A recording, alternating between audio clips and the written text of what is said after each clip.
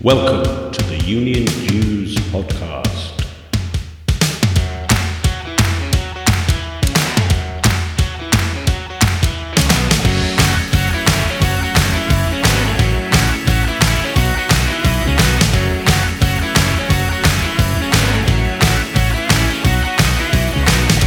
The UK's only all things union podcast, designed for your downloadable digital delight and appreciation.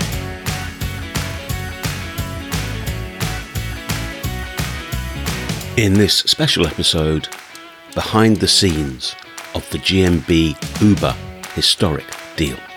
How did it happen, and what does it mean?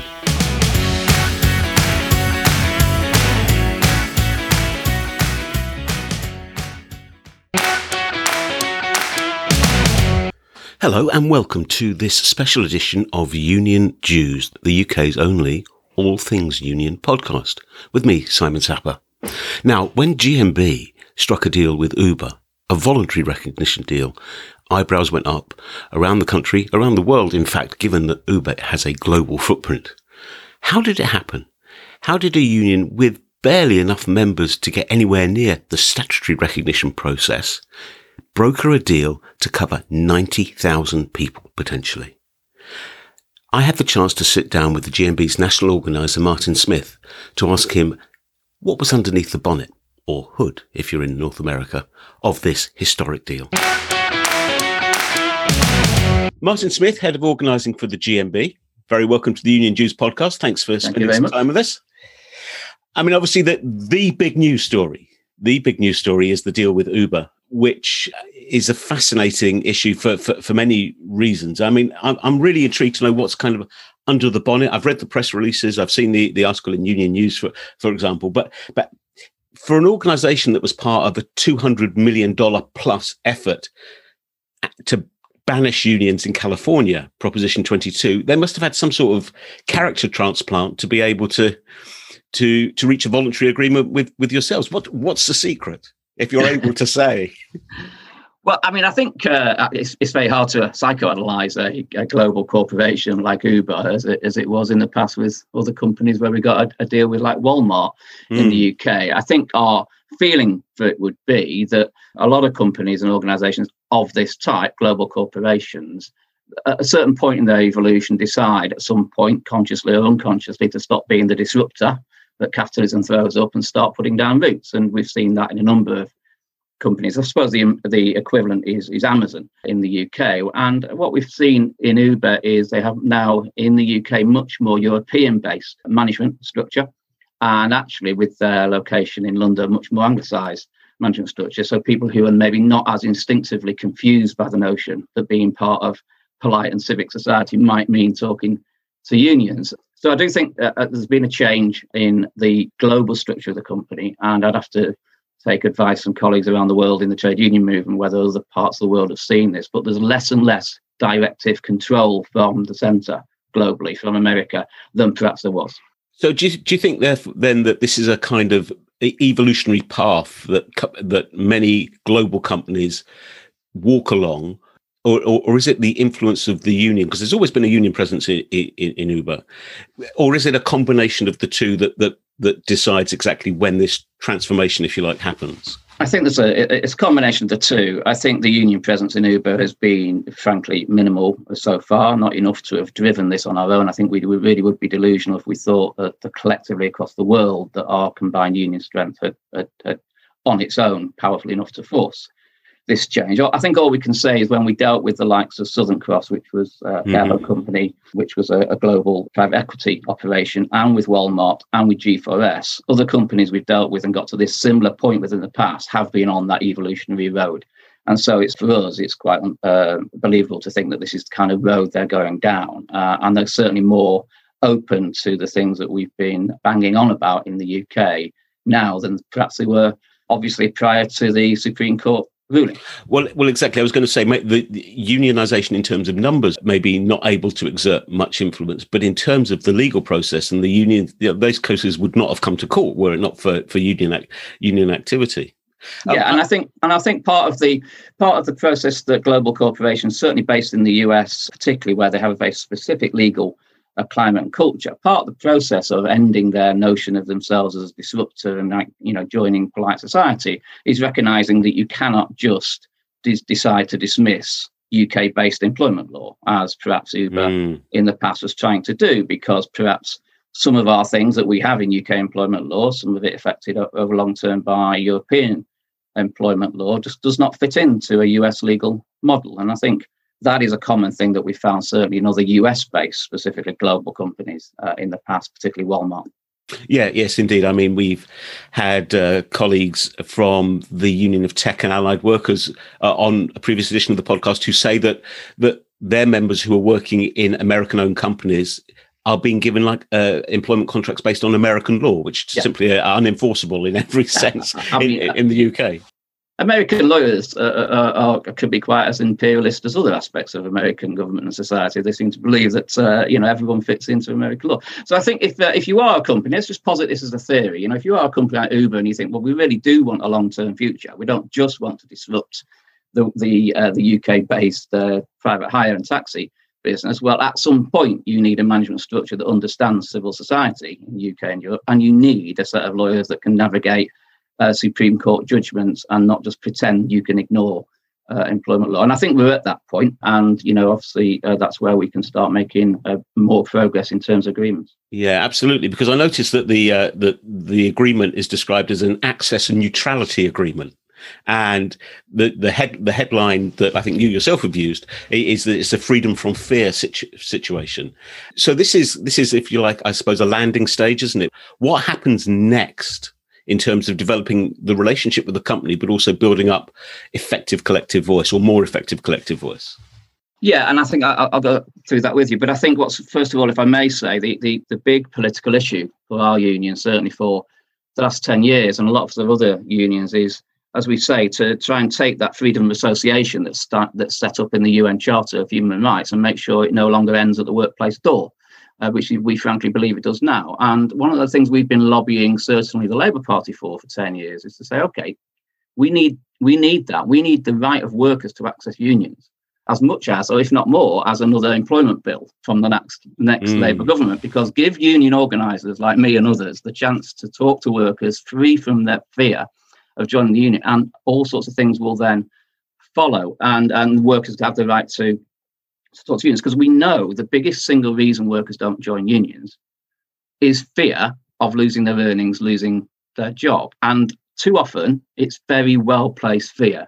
One of the biggest political acts a working person can take, unfortunately, is to join a union where they work. So anything that we can do to create a level playing field and have a neutrality and access agreement, either through the law, which hasn't worked, unfortunately, or through collective bargaining like we've done now, a neutrality and access agreement is really very important. And it's something we've approached other global corporations with from the past. So, as you say, it's a landing stage. It gets that stage where we can now talk to every driver, all 90,000 of them, at the places where they congregate as part of their normal work.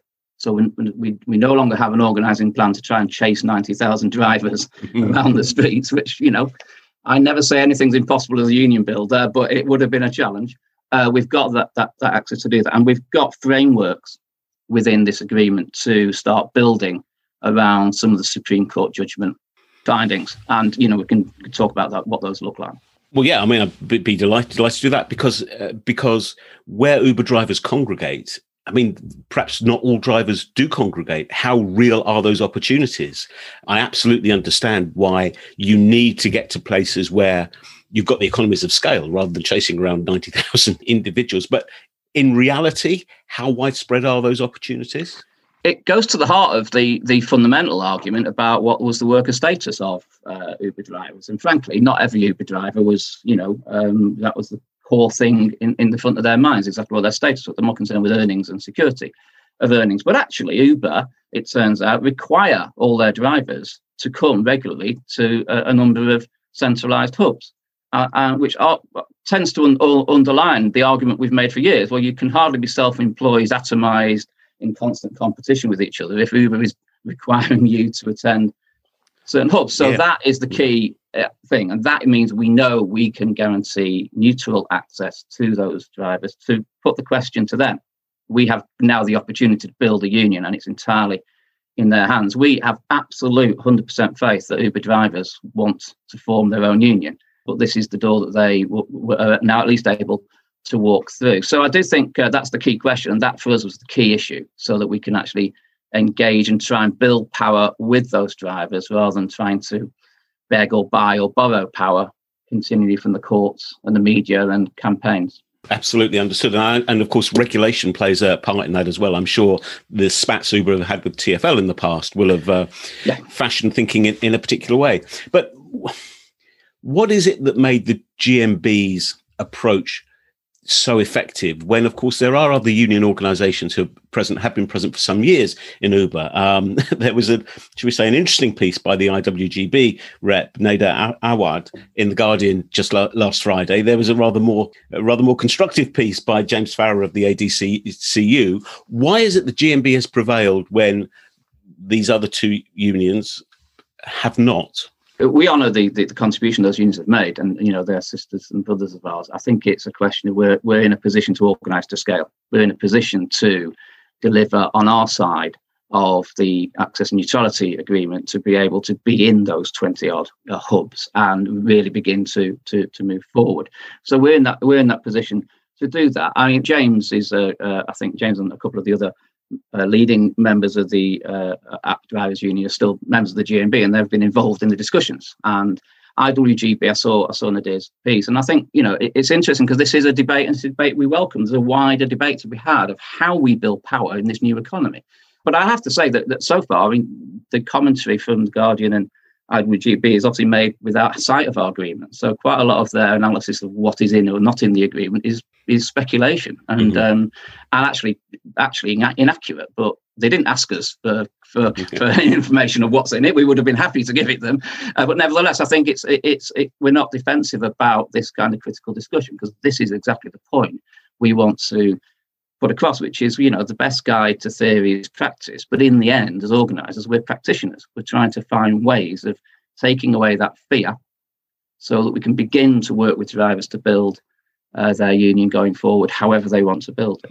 Yeah. I mean, that is quite a change in itself from the position that's been adopted 5, 6, 7 years ago or so. I mean, it sounds like there is a very real prospect of effective collaborative working across the three union groupings. I recognise, of course, that of the three, only the GMB is TUC affiliated. The other two would be classed as so-called new unions, but nevertheless, they're organising to some extent, and you're putting out a very positive position about the ability to collaborate.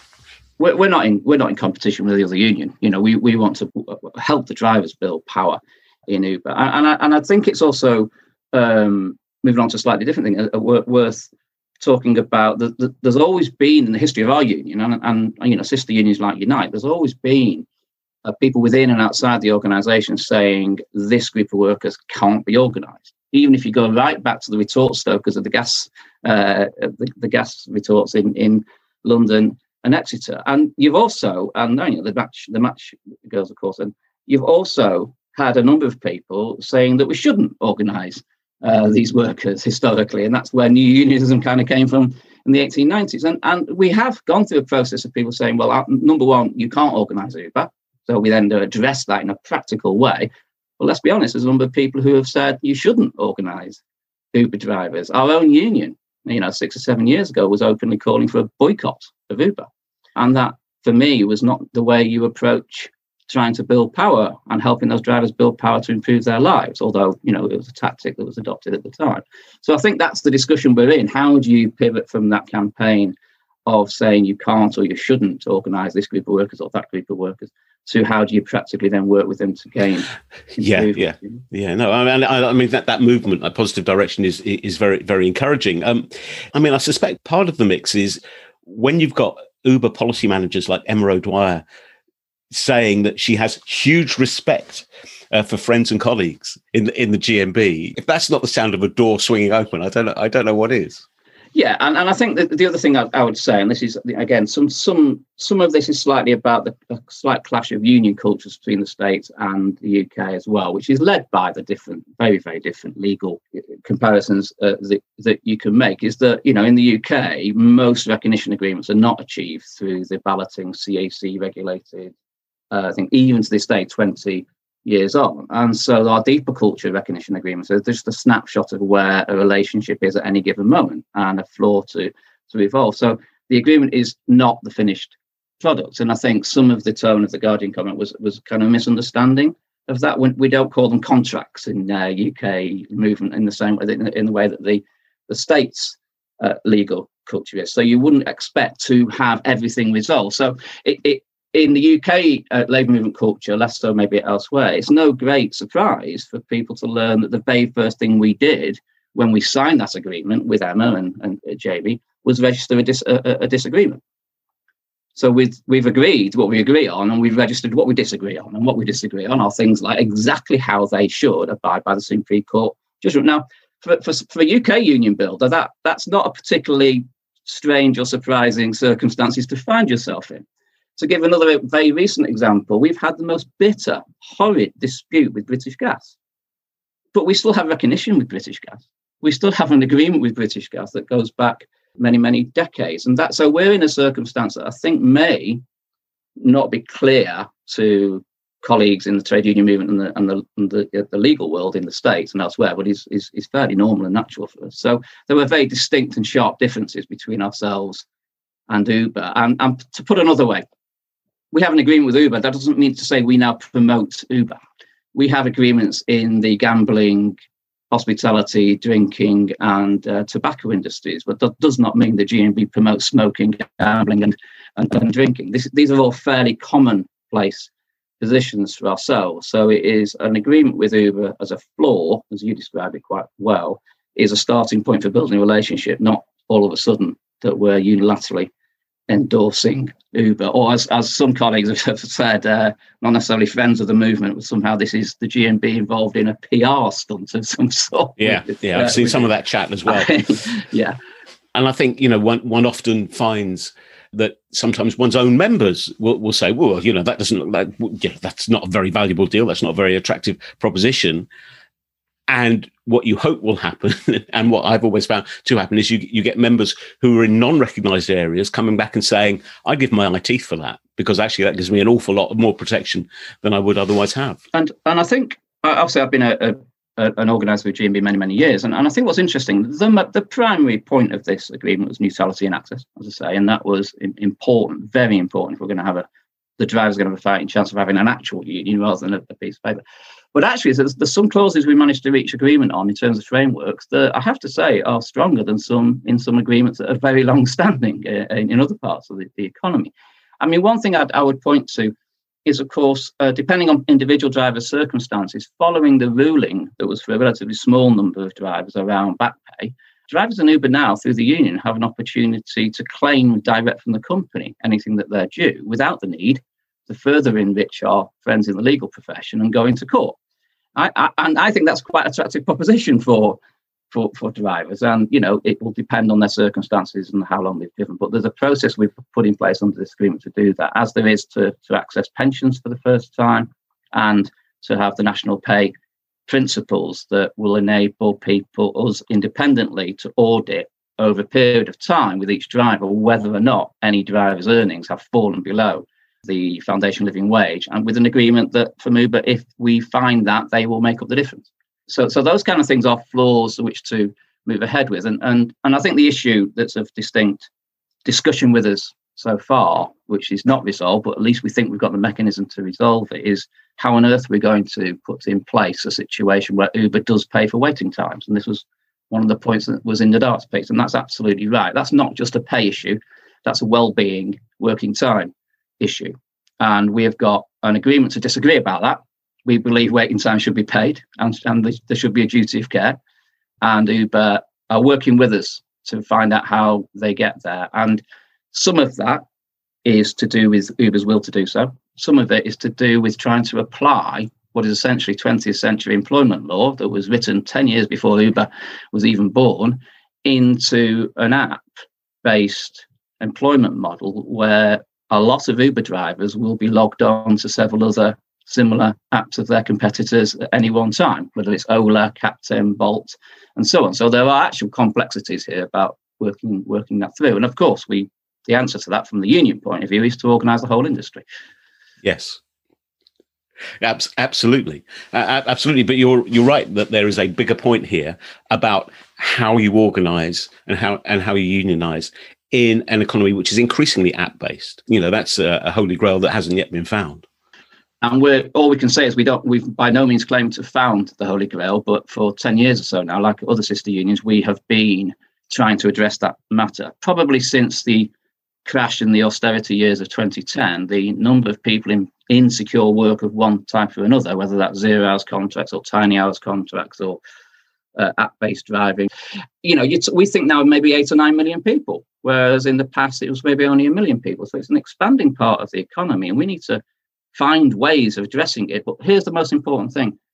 We need to find ways of applying our collective union principles to that new labour market, rather than responding to the individualisation of work by trying to individualise the trade union movement. That has been a cul-de-sac, and it's failed us. But we've got the person who in the GMB who put this together and pursued it was Mick Ricks. Mick Ricks has been in the trade union movement for a very long time. And one of the things that characterises a lot of his work is taking the principles of collective agreements, if not the rigidity of how it might have worked in old industries, and finding ways to apply it. And I think he's reached at least a point in the discussion now about how you might begin to do that. But it's a long project, and it's nothing short of the trade union movement having to fit itself into a new world rather than demanding the new world fits itself into us, Yeah, well, absolutely. I wouldn't disagree with that analysis at all, Martin.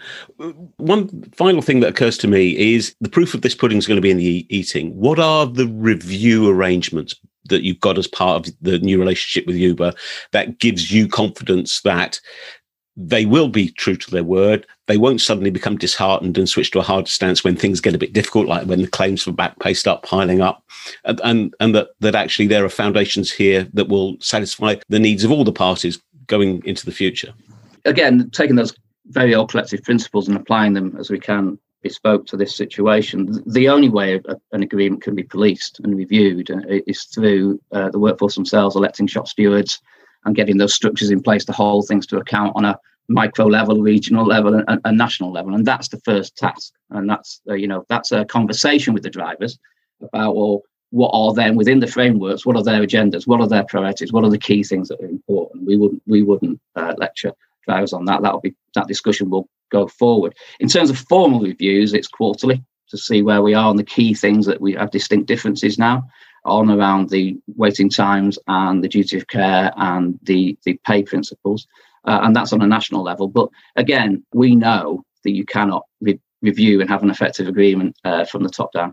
It doesn't work. The movement has had many episodes of making that mistake. So it really is now the door to be open. Our priority is to get out there, talk to the drivers, and begin to see their answers to those questions. We are in a situation, and this is a conversation we're having with the Labour Party. We're in a slightly strange situation where industrial relations seem to be quite a few miles ahead of employment law at the moment, and and we're not waiting for employment law to catch up, but we are making the point. And in fairness, we had to make this point to Matthew Taylor as well a couple of years ago. We are making the point that employment law really does need to catch up, because even before you have the free ports being imposed on us, there are vast parts of the labour market in the UK at the moment that are effectively employment law free zones, because people have theoretical rights who cannot apply them and enact them. So these aren't just issues to do with union building in this new economy. These are issues really to do with social policy and the society we're developing. So there's that part of it is really quite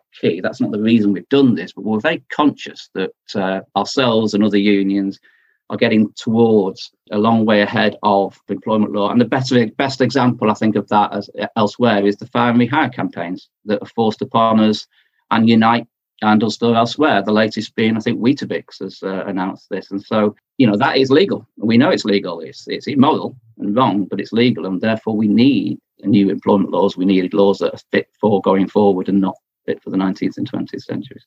Brilliant. Martin, thank you very much indeed. You're very welcome. Well, listeners, I hope you'll share my view, having listened to my conversation with Martin, that if anything deserves a special edition of Union Dues, it's the GMB Uber deal. Quite extraordinary and really interesting to hear Martin put it in the sort of historical and political context to do with so many other things that we've discussed on Union Dues episodes in the past. Things like free ports, the experience of tech workers in dealing with US-style employment contracts that have no relevance or enforceability in the UK, digital unionism, the Match Girls dispute, the British gas fire and rehire dispute.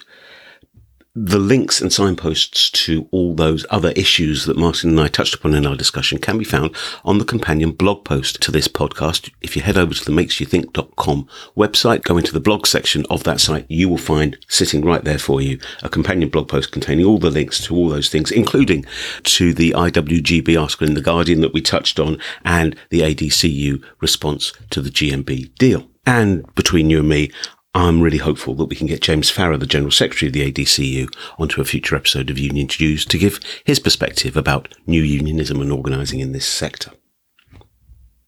Meanwhile, if you've got any queries or comments about the show, as ever, you can contact us by email, uniondues@makesyouthink.com. You can find us on Twitter @DuesUnion. Please do let us know what you think. We'd love to hear your views. My thanks to Martin for being so willing to take part and being so candid in our conversation. My thanks too for Becky Wright of Unions 21 for facilitating the discussion to start with. Thanks for that, Becky. And my thanks above all to you for choosing to spend some of your valuable time in our company. It's been great to have you along. We'll be back to our usual schedule next week. Until then, stay safe, look after yourself, look after each other, and I'll see you next time on Union Dues. Bye for now.